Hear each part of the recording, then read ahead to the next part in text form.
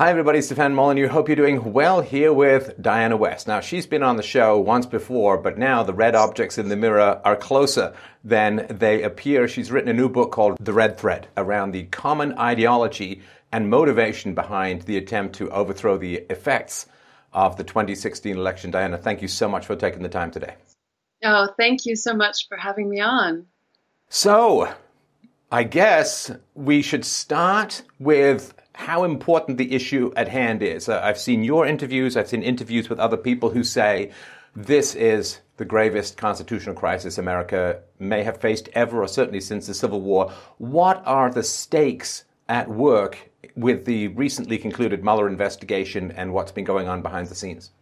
Yes, well, it's certainly a unique constitutional crisis. We've never seen the government itself, elements of the government itself, actually engage in a conspiracy to overturn an election, duly elected president, using the massive surveillance powers of the security state to do so, subverting the court system that is supposed to protect American citizens from this kind of police state activity. I mean, this is the kind of thing that we've read about in totalitarian countries, we know about from totalitarian countries.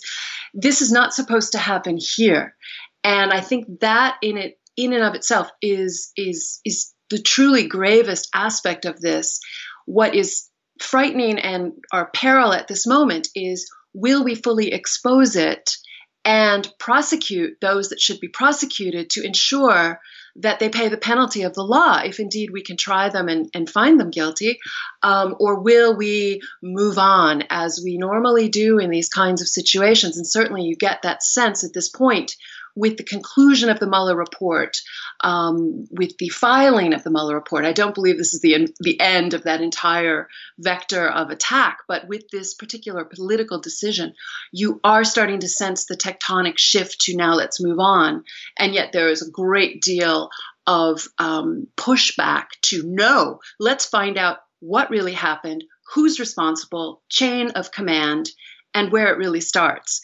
And what I've done in The Red Thread is essentially ask the question, not so much to more fully reveal the mechanics of what happened. We've seen some good books and good reporting, good investigation showing us the beginnings of how the mechanics of this occurred. What I am asking is, why did these senior Washington officials engage in such a lawless kind of conspiracy against the American people?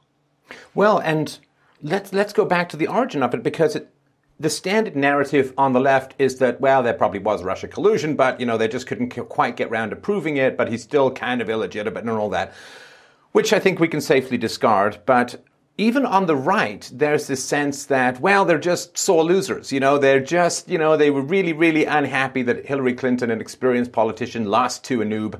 And, they just concocted this thing to throw shade on the president. And I think the half explanation is more dangerous even than the non-explanation, because the risks that these people took to surveil the president, to concoct all of these Russian narrative, collusion narratives and so on, the potential illegality that they went through was of such extraordinarily high risk levels that it seems hard to be, well, they just couldn't quite take the loss. Right. Well, think about it. I mean, in terms of the hallmark of American democracy is the peaceful transition of power. Your party loses this time, wait till next time. I mean, this is the party has the power rocks back and forth between the two major parties and has since the beginning. This is nothing new. This is really one of the achievements of America. So this is not normal. This is not just a matter of being sore losers. We've always seen people are sore losers every time, and they leave government and come back to power eventually or not, and that's just the way it goes. No, this is something different, and I think it shows the arrogance of assuming it would work, assuming that Donald Trump would go down, assuming that Hillary Clinton would come into power, and that nothing would ever be known of any of this. It would just go right down the memory hole. And two, as you note, the crazy kind of putting it all on the line in the event of exposure, in the event of potential prosecution, I mean, that is where you have to go to understand this is not just normal Democrat Party politics versus Republican Party politics. We're starting to look at fanatics. And when you start to peel back the layers and actually try to construct some ideological profiles, which is essentially what the red thread is, it's a series of ideological profiles of some of the major figures in this anti-Trump conspiracy, you start realizing this is not normal American politics at all. It is actually something outside our ken. It goes much more closely to the import of communist ideology, of Marxism, the imposition of Marxism onto our institutions and into our education system and all the rest of it, whereby the ends justify the means. There is no law. They are anti-constitution. They are anti-citizen. This is all about going toward that collective beautiful future that they all seem so enamored with. And I think this is where you have to get back to another why question, is having to do with the fact that it is Donald Trump that triggered this outrageous behavior. Because I argue in the book that he is a counter-revolutionary figure. He's the first American president to come forth to actually set out to reverse the direction we've been going in, certainly since World War II, toward an international system, the globalist system. They call it the liberal world order and all the rest of it. That was inaugurated at the end of World War II with the inauguration of the United Nations, which was brought into being by a Soviet agent named Alger Hiss, who worked in the United States State Department, and the global monetary system, which was brought into being by another Soviet agent inside the United States Treasury Department, Harry Dexter White, the first head of the IMF. And it's so strange to think that we live in this ideological structure that was built by long-dead Soviet agent, totalitarian-loving, horrible human beings. And it's like, there's a story there's always in mythology and so on that you can kill the man, you cannot kill the idea. And it's like, well, yeah, so the Soviet Union has ended, of course. But that doesn't mean that Marxism ended. And the media should know this, because the Nazi Party was last around about 70 years ago, but they see Nazis everywhere. So they're perfectly willing to understand that an ideology can survive its political manifestation and seeks a new home, just as they think there are all these Nazis all over America trying to turn it into the next or the Fourth Reich or something. So the fact that we talk about communism, people think, oh man, what are you crazy? That's just deep in the rear view. Yeah, that's the 80s. And it was a false scare even back then. But the ideology, I mean, I keep pointing out that there are thousands of outright Marxists teaching, indoctrinating the young in American universities, but somehow the threat is, 3 neo-Nazis in Charlottesville. And it is very much a living, breathing ideology that still seeks world dominance. Well, that's very true. And what was a revelation to me, because frankly, I began this work as a thought experiment. It began with Nellie Orr, really in the December of 2017, when we learned about this very peculiar couple, Bruce Orr, the senior Justice Department official, and his wife, Nellie, at the heart of the Fusion GPS dossier writing team, the Russia expert. And because she was an academic in her previous life, in the 1990s, she taught Russian Soviet studies at Vassar, there would be a paper trail that you could start to try to decode, which is how the book really started. And so you point that out because when you have officials, it's kind of tough to know what their ideology is. But when you have academics, well, there's confessions to intellectual and moral crimes all over the place sometimes. Absolutely. Although I will say I was quite shocked. I had never actually come across, maybe I've led a charmed life. I had never actually read the writings of someone writing between, say, 1998 and 1996 and 2004, I believe, is the range of book reviews, for example, that I examined by Nellie Orr, apologizing for Stalin. Stalin, not even just abstract Marxism, maybe it hasn't been tried, that kind of thing. Not the sort of, out-of-body experience Marxist apologists. No, this was literally discussing the terror of the Stalin era versus the excitement of the Stalin era. Yeah, like it's some roller coaster ride from hell. And so, and it's horrible enough to praise Stalin in the 30s and the 40s and the early 50s and so on. But, post-Khrushchev, post-Solzhenitsyn, post-Venona papers, like, come on. Stalin is the Hitler of communism, and although with arguably an even higher body count. And so to defend, can you imagine saying that about Hitler? Well, it was an exciting but thrilling time. I mean, come on, dangerous, yet exciting, yet terrible. Or, as you point out in the book, that she says, well, it's tough to teach young people about Stalin because they're torn, they're conflicted. It's tough to give them all the nuance of all the upside to the multi-million slaughter fest that was Stalinist Russia. And it's like, of all the things to complain about, it's mind-blowing. It is mind-blowing, particularly when you realize she left the college campus, had a long-term relationship with the CIA, and as a contractor, as far as we know, that's the extent of it, but that's kind of a nice way to, have that deniability, but certainly at least 6 years as a contractor. And then she is at the heart of this anti-Trump conspiracy, working at Fusion GPS with, cultivating this Russian fake dossier. That's a frightening thought. If you have a Stalin apologist working in this way, you can look at her, what I consider her opposite number, the former British intelligence officer, Christopher Steele, who you peel back his layers and you find out that back in the day, in the 1980s, when he was a very prominent student at Cambridge University, he was the president of the Cambridge Union, the august debating society there, and he was known on campus as a, quote, confirmed socialist. Well, you're starting to match up, your little red onions there. I mean, this is starting to look like to like. He also was known for some kind of association with the very Marxist, really Soviet front group, and you may argue the Campaign for Nuclear Disarmament, which back in the 80s was very much in line with then the Soviet foreign policy focused on pushing America out of NATO, preventing America from deploying defenses in Europe and so on during the Reagan years. This is Christopher Steele. You can't ignore the ideology as much as the media and politicians would like to.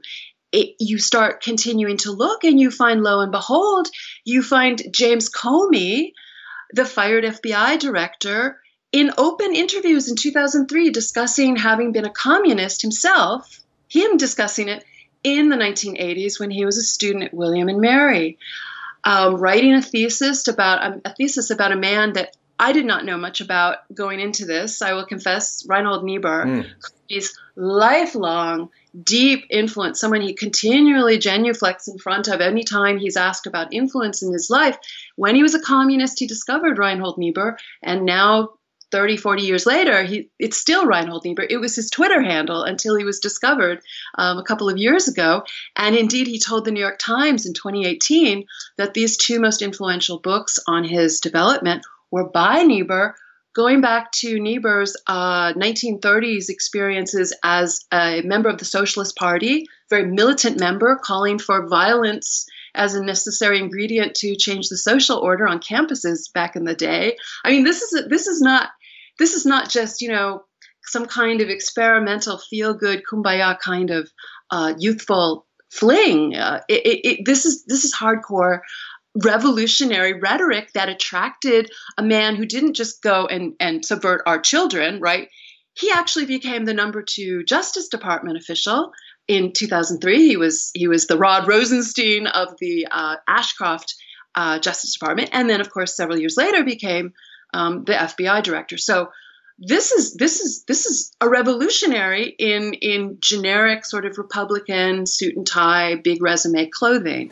So I just want to put that in perspective for the listeners, and let me know if I mischaracterize anything, Diana. Yeah. But when you're in the public sphere, heaven forbid I ever interview anyone who may have kicked a cat when they were 12, and the video emerges and it's like, oh yeah, I remember when you interviewed that cat kicker, you sadist, like the guilt by association that happens when you're on the cliff edge of criticizing communism is something that we all kind of have to be aware of. It's a real shame, but it is just the reality of things.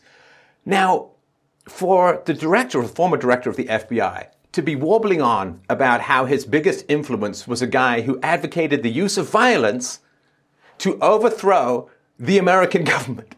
I mean, that is truly astonishing. He was in charge of the FBI. His number 1 guy, his Twitter handle, his big go-to guy was a guy who said, use any means necessary, if I understand the argument correctly, to overthrow the existing U.S. political system, to shred and bypass the Constitution. So I guess I got to wonder, like, how do you swear an oath to the Constitution and then genuflect in front of a guy who wanted to do to the Constitution what the guys in Fargo did to the guy in The Wood Chipper? I mean, that's just absolutely astounding what you can get away with if you're not where we are, I suppose.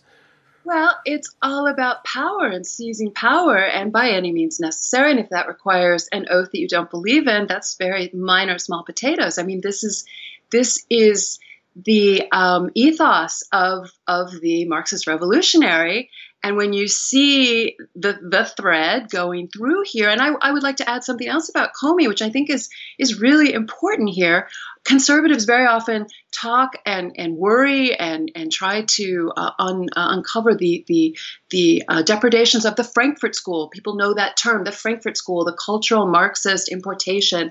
I actually believe that they were late to the party, that it was already done pretty much by the time they were in translation. But these were, of course, the mainly German Jewish refugees academics who came out of Hitler's Germany and were essentially seeded throughout American academia, interestingly enough, through an organization, an international education organization that was headed by a man by the name of Stephen Duggan.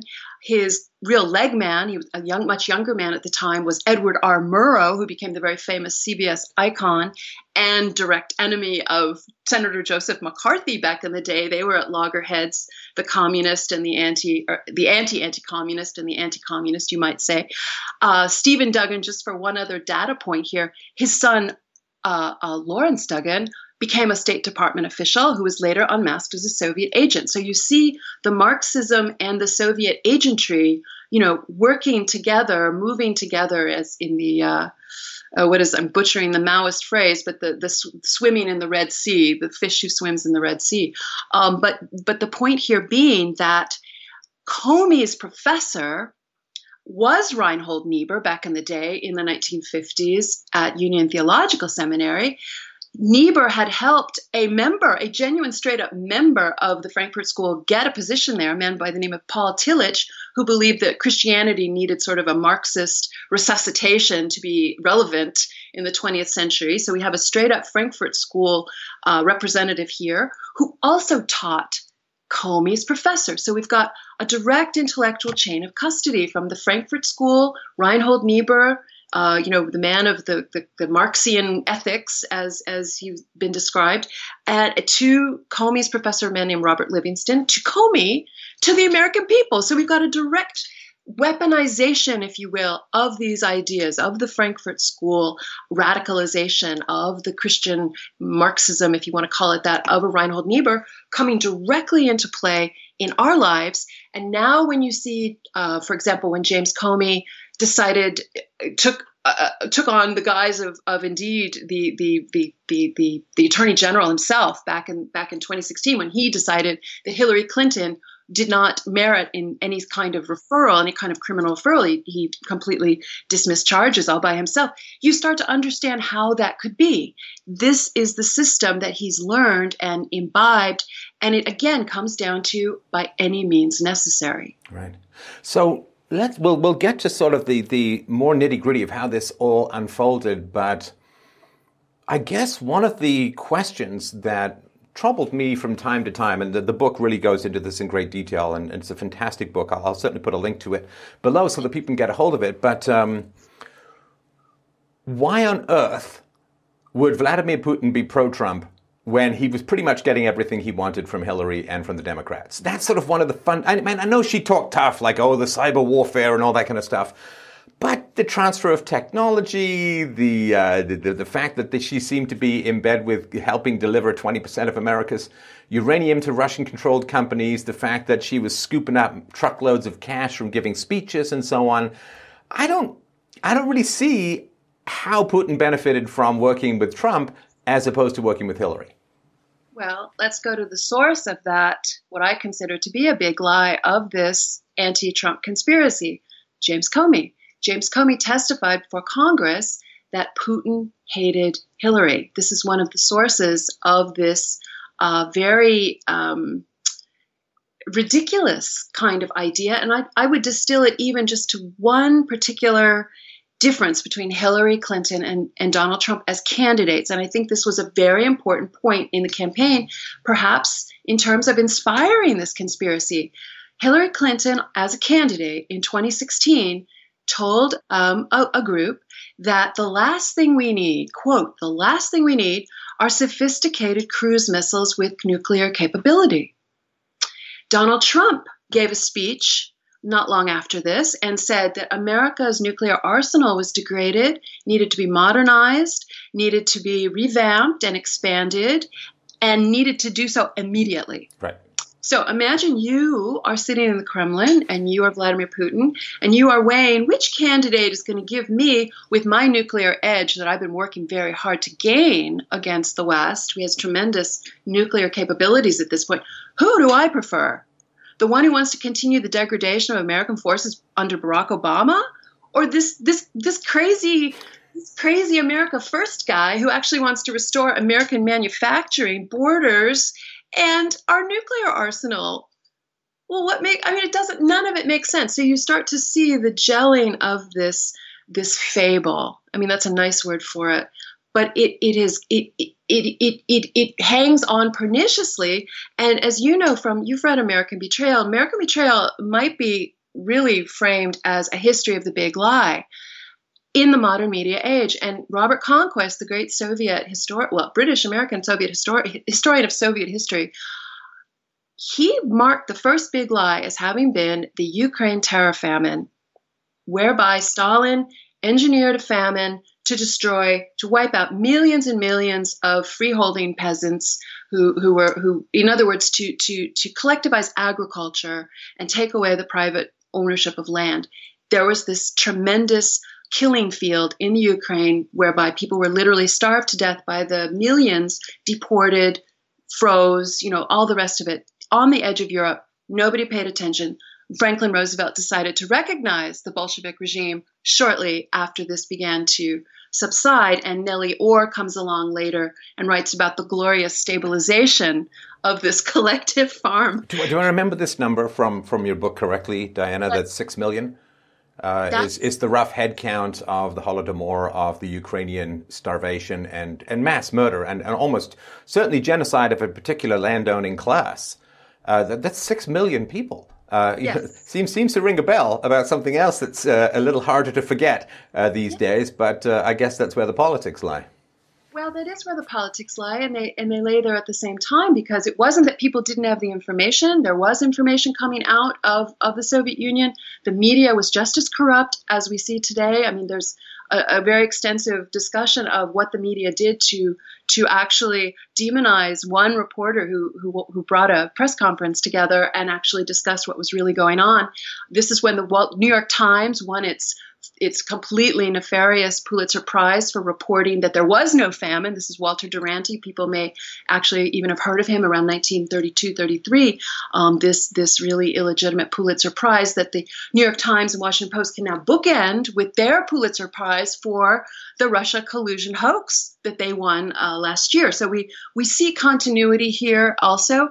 But what I was saying was that this is a big lie using mass media, using the just repetition of mass media, which really wasn't possible before mass media, really begins in this early 1930s period, according to Conquest. I kind of took that and ran with it and marked the progression of big lies that really have subverted our understanding of practically everything that we think we know about our history, the war, the Cold War, and the rest of it.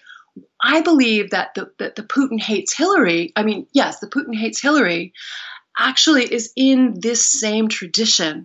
And it's very effective. We see it continuously repeated to this day. And I would like to note with the Mueller report, yes, there's this bright, shiny thing that there was no Russian collusion, which Andrew McCarthy, the former federal prosecutor, actually wrote a fascinating piece pegging Robert Mueller's understanding of this, he believes, to 18 months ago. He says that Mueller knew 18 months ago there was no Russian collusion. Well, I would love to know the date where that dawned. We may never, but the date day which one. this dawned, but when they continued to bulldoze through the lives and reputations and finances and peace of mind and family structure and careers of everyone who was supporting Trump. Right, exactly. But the other feature of the report, which I think is very dangerous, and I think it's really where the marker's been laid down, is the notion that, yes, the Russians hacked the 2016 election. We are still with this based on the flimsiest of evidence. The FBI never ran its own forensics on the famous DNC server.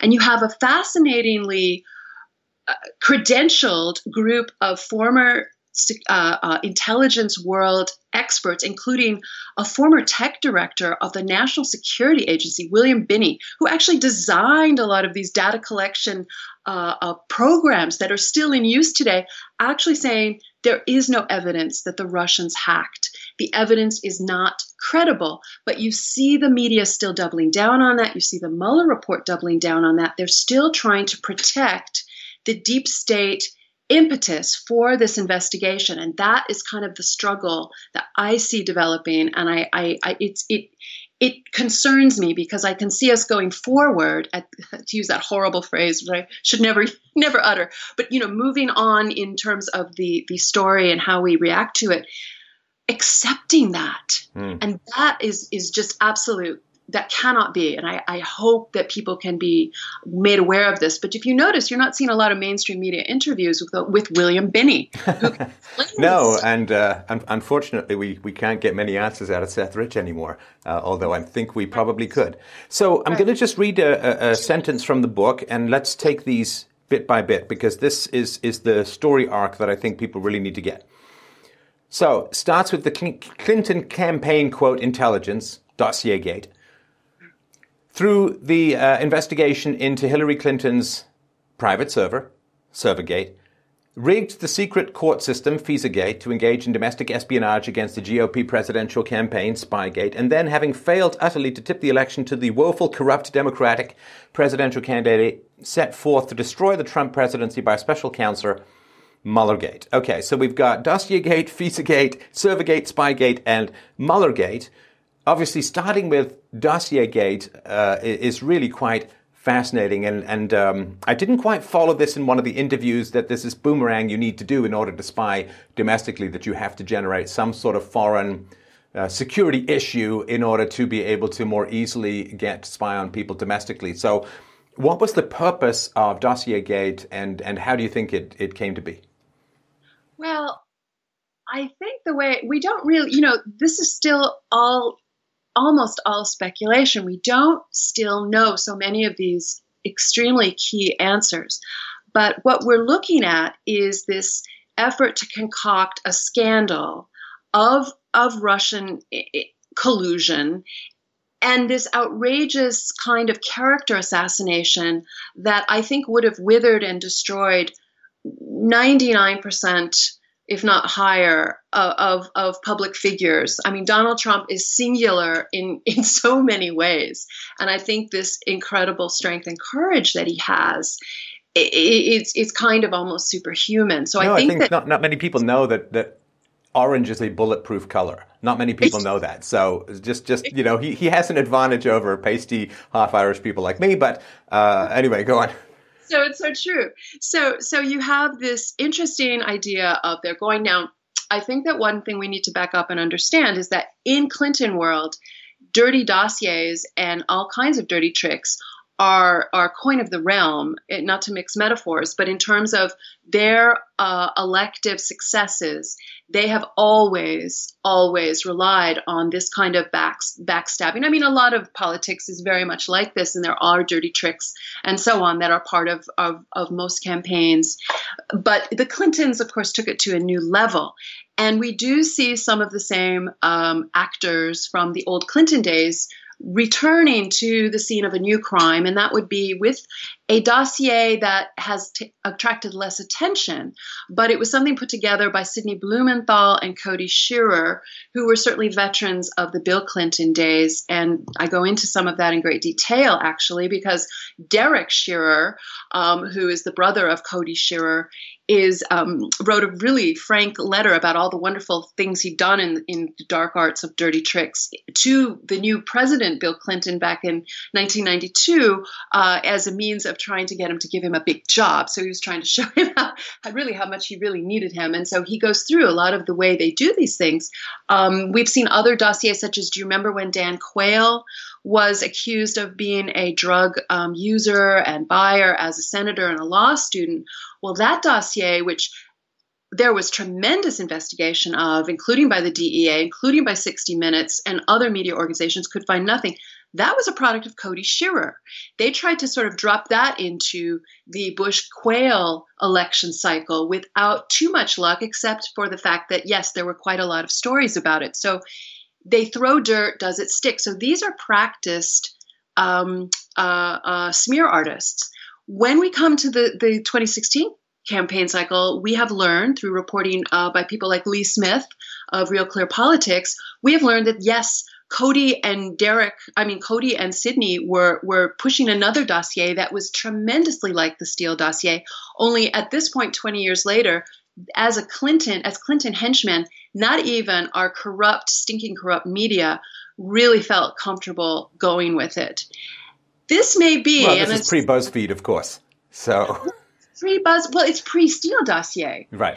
Steele dossier may indeed have been a reincarnation of this kind of Cody Sid dossier with a British accent, with that old school tie, with that British intelligence sort of elan, if that's what it is.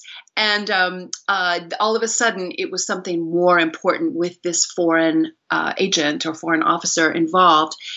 It's a lot of theater. It's a lot of manipulation, and more, we're finding how big this conspiracy really was. It included John McCain. It included his close associate David Kramer, who's very involved in being an emissary of the dossier to the media.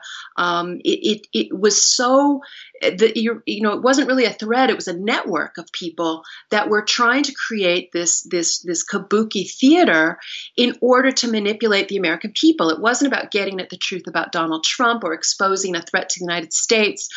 It had nothing to do with that. It was all about creating a spectacle that would destroy this counter-revolutionary figure who's trying to roll back this very socialistic world we live in, where nation states disappear and no longer, the nation state is the bulwark against international socialism. Donald Trump, improbably, I don't know how, but he is the manifestation of the pushback against this effort that was never supposed to happen. And so, well, the how is social media, which is why they're clamping down on it so hard in preparation for, Canadian elections this year and American elections next year. They don't want that to happen again. Ooh, people have a voice. Well, we got to stop that. That's no good. Exactly. Right. Exactly. So we get the dossier gate, which then allows the investigation domestically against political enemies. So help me connect that particular thread.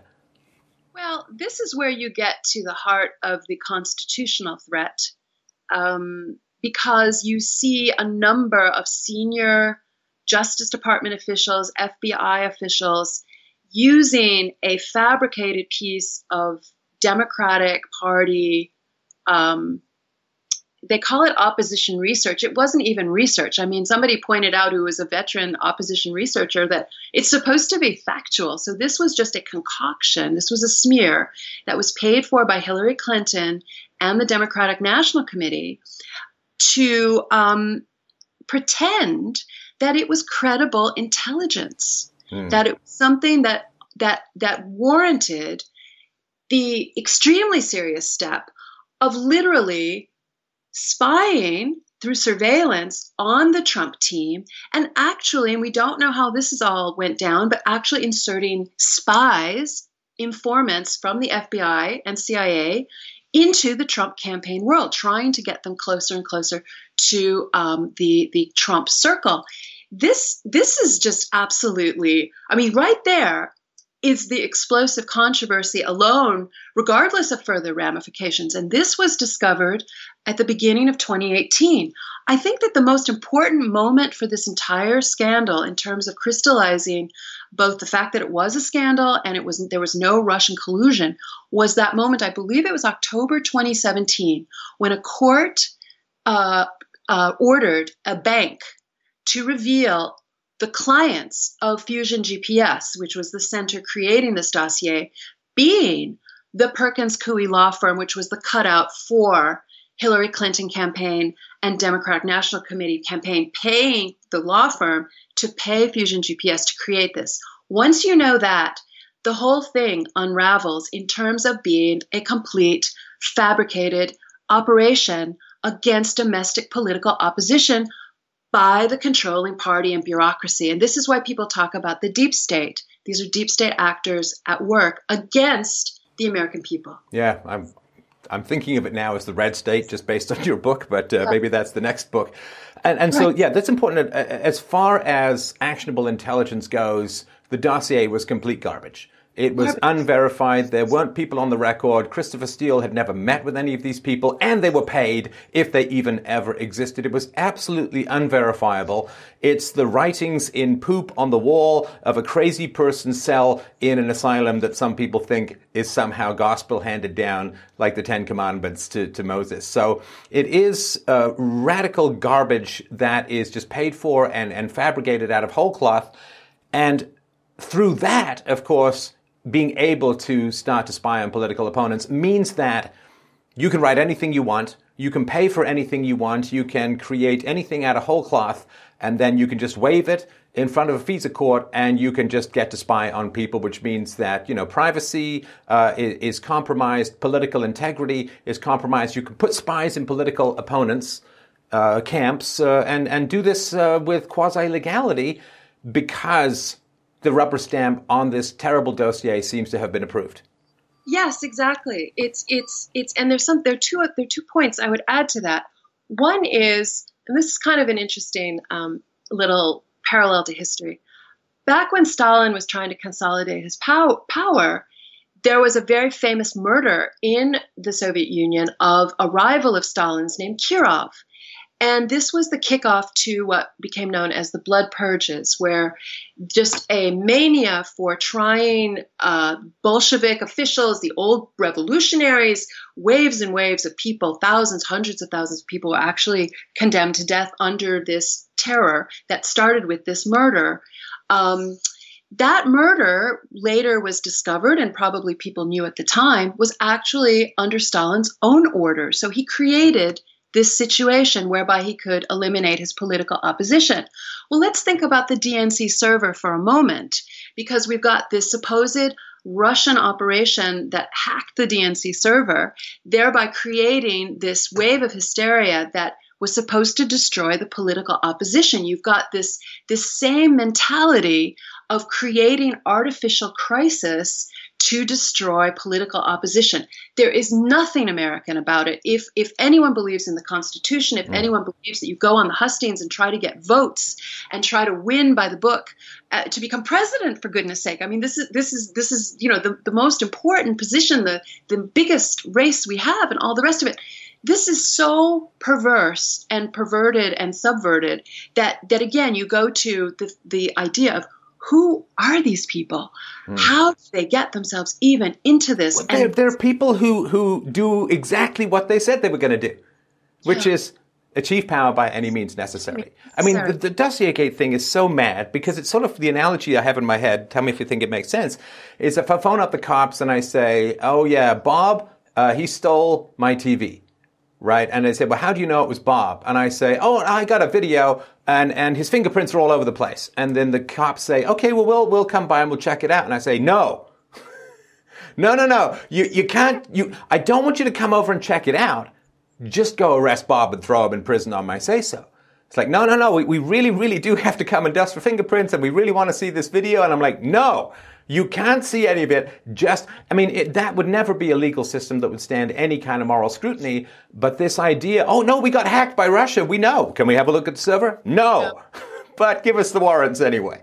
No, and think of it. It was the FBI director at the time, James Comey, telling Congress, I believe it was 4 times in 4 different appearances before the House and Senate, admitting that the FBI forensics teams had never actually looked at the DNC server, that they had trusted this contractor, that this law firm that was paying for the dossier also, Perkins Coie, had hired to look at things and also, by the way, replace every piece of computer and laptop and everything throughout the DNC complex before anything was even announced. Well, what's he going to say? Well, we asked nicely, but they said no. So, hey, what can we do? It's like, you could just ask General Flynn what kind of powers the FBI have if they want to exercise them. If they wanted that server, they could have got it. And if people had destroyed evidence, they could have got them too.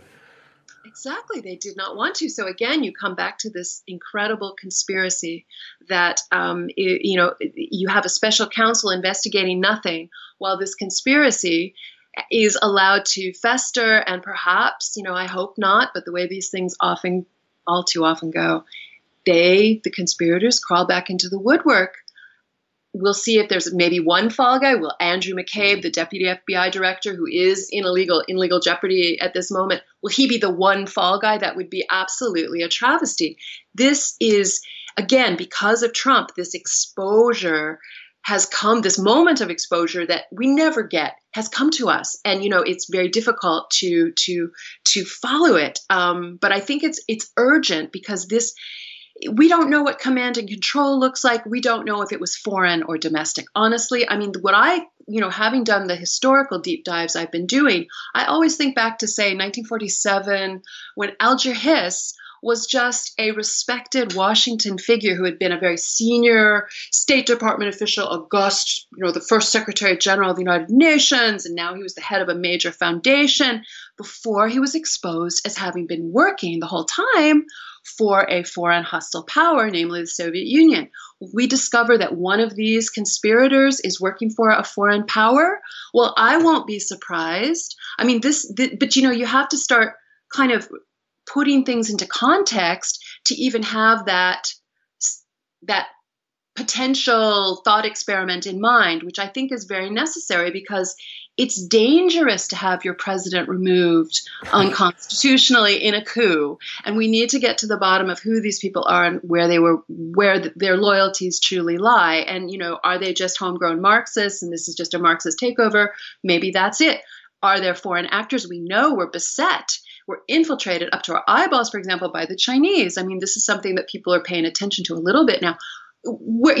Are they involved? Are the Russians involved? It looks so much like things we've seen. And when you actually start tying some of the actors in my little threads that go back through the decades, you see a continuity with this long-term assault on our nation. And it's, it's very frightening. But again, what's more frightening to me at this point is that they will not be fully explained to us. Well, I think one of the purposes of the Mueller report, too, was to keep outsiders from the halls of power. Because one of the things, when you see the extreme lengths to which they went to try and uproot the Trump presidency, you really get a sense of just how inoffensive to their interests prior Republican presidents were. Exactly. And of course, Mueller worked for prior Republican presidents. I was really struck recently on reading about Mueller's, he was FBI director a few days, he was made FBI director a few days before 9/11 back in 2001. And his behavior in terms of covering everything up and preventing the investigators from even knowing about a certain Saudi cell down in Sarasota, which has a lot of sibilance. But, there was this Sarasota cell of Saudis that was hidden from the investigators until years later. That's just one example, but there was another example where an FBI agent Colleen Rowley was a whistleblower, and she was describing this terrible situation whereby the FBI and the CIA could have prevented 9/11 had there been more attention paid to a number of the reports going forward. Well, what happened when she wrote that report? Mueller classified it. Was that to help the American people understand what happened and prevent it from happening again? No, it was to protect the deep state. It was to protect the security forces. This is what he has done consistently, going back to his early days in the 1990s when the late New York Times columnist William Safire, when I was growing up, he was my favorite columnist, fantastic report. He did a lot of reportage in his weekly columns. Or bi-weekly columns for the New York Times. And he called Robert Mueller back in around 1990 or so. He called him Eric Holder's gift to the Justice Department. So try that on for size. I mean, and Comey is considered his law enforcement twin. They both were proteges of Eric Holder. I mean, these men who have this Republican identity, strangely, have a lot of interesting political allies that you would not think they would have if they truly were on the more Republican side of the aisle. So it's a long history of suppression and control and manipulation. And that's why this political act of the special counsel, I think, is not laid to rest, because the political act of filing the report. This is just a pivot, basically. Do you think that there's anyone not compromised enough, not scared, not too scared, not embedded enough to be able to pivot and start to look at the potential criminality behind what's been going on? Well, I think that Representative Devin Nunes in the House has been another hero of this whole thing. He seems to be very intent on continuing on in the investigation. Of course, he's in the minority now. I've noticed Rand Paul coming forward, seeming very agitated about not letting things be laid to rest. I don't know the figures in the Justice Department. It's hard to imagine anyone is not compromised at this point at the senior levels. I mean, I'd like to see some people step forward and do some whistleblowing on this. We have not seen that happen yet. It's a very good question, and I don't know, except for in the Congress doing its oversight, where this could happen. I don't think another special counsel should be. I'm done with special counsels. This is not constitutional. There's no oversight of them. It's a strange creature. It doesn't seem right. So this really needs to be addressed inside the Justice Department, inside the Congress, from the presidency, in the media. Is there media? There is some media that is honest here, but we need a whole lot more revelation, and it needs to start with the Mueller report needs to be released, and the FISA warrants need to be released. And every single Trump has been talking about that, and those they should have been out a long time ago, in my opinion, because we do need to see the, I assume, rather flimsy justifications for that. And if the FISA court system was abused on the basis of, I won't even say false information, because when it's unverifiable, to me, you can't use that as the basis for any kind of FISA court warrant. But if the FISA court system was abused for political purposes, that's damn close to a coup, and that's damn close to treason, in my opinion. Well, it is. I think it. I'm sure it. Well, when I've talked to experts, legal experts who do this kind of thing for a living, one of the crimes that they are very certain we're talking about, particularly, is sedition. And in the red thread, I actually included the statute, what it is, and it is very much what we're talking about in terms of trying to overthrow, subvert the government. And it's a very serious crime, obviously. And will someone be brought to court? I mean, this becomes such an important question. And I don't know that our system is true enough at this point to work properly. We're so compromised. But again, it's an opportunity. I mean, this is a time of opportunity in that regard. But, I don't know if it's too late. I don't know if we've got it in us to do it right. So it's the crisis continues. I mean, I think that the clearance or the admission that there was no collusion in this report, as we've been told, is really a tactical shift. It wasn't doing them any good on the Democrat side, on the anti-Trump side, and I think they decided to pull back and really. I don't think it was an attack of conscience or the active clearing of someone's name and saying, whoops. To me, there's got to be some larger strategy, whether it's because Trump is now fine with more and more legal immigration, whether they feel they have the demographics and the projections to take the presidency next year without it. There's some reason that's going on that has nothing to do with justice or a conscience or anything like that. Well, I think it has a lot to do with the fact that the more they attacked him on this, the greater his support was to become. And then the other feature of that report that I think is very dangerous is that it doubles down on this notion that, yes, we were attacked by Russia in 2016, that there was a Russian hack. And of course, Robert Mueller indicted a couple of groups of Russians for no reason in terms of these, the social media threat, and which is ridiculous. And then, in a campaign where they spent $1 billion and the Russians took out, $50,000 worth of Facebook ads or whatever it was. It's ridiculous. And then the more serious one was the indictment of the Russian intelligence agents, sort of out of a phone book, it seems. But again, going to this idea that there is not credible evidence that it was a Russian hack. But I'd like to compare that just to show you what Mueller really is. If you remember back in 2010, when there was the uncovering of a ring of genuine straight up Russian penetration agents known as the illegals, who were rolled up and sent back to Russia without being debriefed, without being, pressured to switch sides, without being, without the normal kind of process whereby you actually earn something, win something from this kind of a 10-year investigation. They just threw it all away.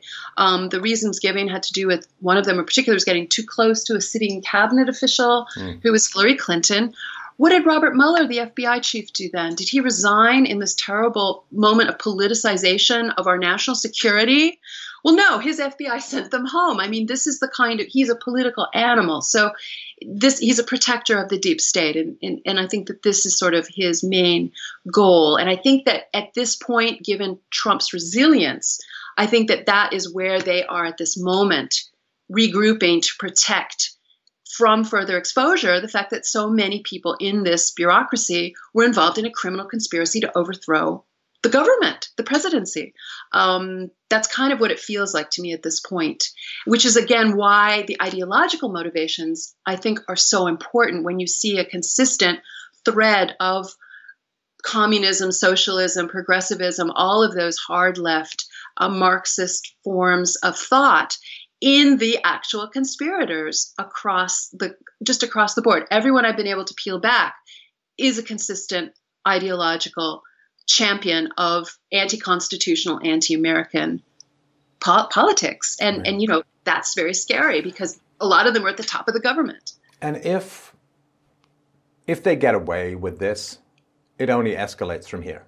Like there's no, I didn't get caught stealing that candy bar. I guess I'll never steal a candy bar again. Everything is a test case with the hard leftists. Everything is a test case and everything is an escalation. They're like octopi trying to feel their way into coral. They just check every nook and cranny for a weakness. They keep moving. They keep probing. And this is a huge probe. This is unprecedented in the history. And of course, when you look at what the left did, I think mostly as a result of his work exposing communists, what they did to Nixon for something absolutely inconsequential relative to this, which many Democrat presidents had done before, bugging of opposition. If the bugging of the opposition is really bad, how about full court press spying on everything they do, both physically and electronically? That is an enormous, enormous step.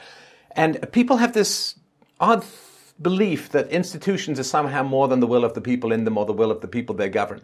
The Constitution is a piece of paper. It does not of itself do anything. It is, if it is a reflection of the will of the people, then it has some motive power and juice. But if everyone sits back and says, well, it's okay because we have a Constitution, it's like, no, it's not how, that's not a republic. If you can keep it, right? If you're willing to work to keep it. So with that in mind, what would you suggest? Because I never want to leave people with this sense of massive forces far overhead battling good and evil, and you get the popcorn and you cross your fingers and you hope for the best. What is it that you think that people can do? So we're going to get them to read your book. You can also, is the Audible version out? Yes, I know. Okay, so audiobook is available on Audible. I'll link to it below. So once people have read it, very, very important. Obviously, they should talk about it with people. What practical steps do you think that consumers of this can do to ensure the best chance for the good guys to win? Well, I think there's a very big role for people to play. I mean, and I'm not being Pollyanna-ish in this. Our representatives need to know how important it is that we uncover everything we can uncover about this absolute black mark on our history, which is this terrible conspiracy. And, rolling coup. I mean, if he's still standing, that's just, that's really a miracle at this point. So this is a moment where overwhelming support for your representative and senator to continue looking at this and bringing them in the Senate. They can still subpoena on the Republican side, and just exposing this and just not letting it go, and understanding the crucial nature of what we are living through, and how it is that a president who seeks to restore the necessities of nationhood has come under this kind of attack by those who wish to dissolve our nationhood. I mean, that's black and white in terms of what we've been looking at, living through, and trying to understand. So I noticed Karl Rove, who Mr. Never Trump, he called Trump a moron who wouldn't even rise out of the third tier of the Republican field in 2016. So that's his great political prognostication skills at work. He was in the Wall Street Journal just this week talking about it's time to move on. The Mueller report is done, and now we have to get back to governing the country. It's like, no, this is governing the country. If we don't rectify this, there is no government of the people, by the people, for the people ever again. It's over. And I think that it's that important. Good. Well, I really, really appreciate your time. The book is fantastic. It's an easy read. It's a very powerful read, and it will illuminate the longer threads of history into the current manifestation, this eruption really that has occurred in American politics from, I think, a slow-moving, somewhat dormant, but ever-expanding hard leftism within the U.S. state. And the book, of course, is The Red Thread. I'll put a link to it below. Pick it up, listen to it, talk about it with people, post about it, share it on Twitter, share it on Facebook while you still can, and write to people, write to congressmen, make it a part of your conversation. And let me know what you think of it, because it has a lot of shocking information. There's one thing you didn't say about it. It's very short, tiny. Everyone can read it very quickly, which is really why I wanted to write it the way I did. I wanted it to. It's more like long form journalism in a sense, just because it's not going to bog anybody down. There's so much. What's driving me crazy are the release of all these transcripts that go on for hundreds of pages. It's not like that. So. No, it is short unless you get lost in the undergrowth of the footnotes, which are all fascinating themselves and which will definitely expand the book beyond. But no, it's a great place to start, and it's a great place to just really learn about everything that's going on, because it is a make or break moment in American history. There is exposure to these kinds of crimes. There is punishment to push back against it, or the next time it's going to be even worse and infinitely harder to push back against. So thank you again, Diana West. The book is The Red Thread, a really, really enjoyable book, a great conversation. Thank you so much.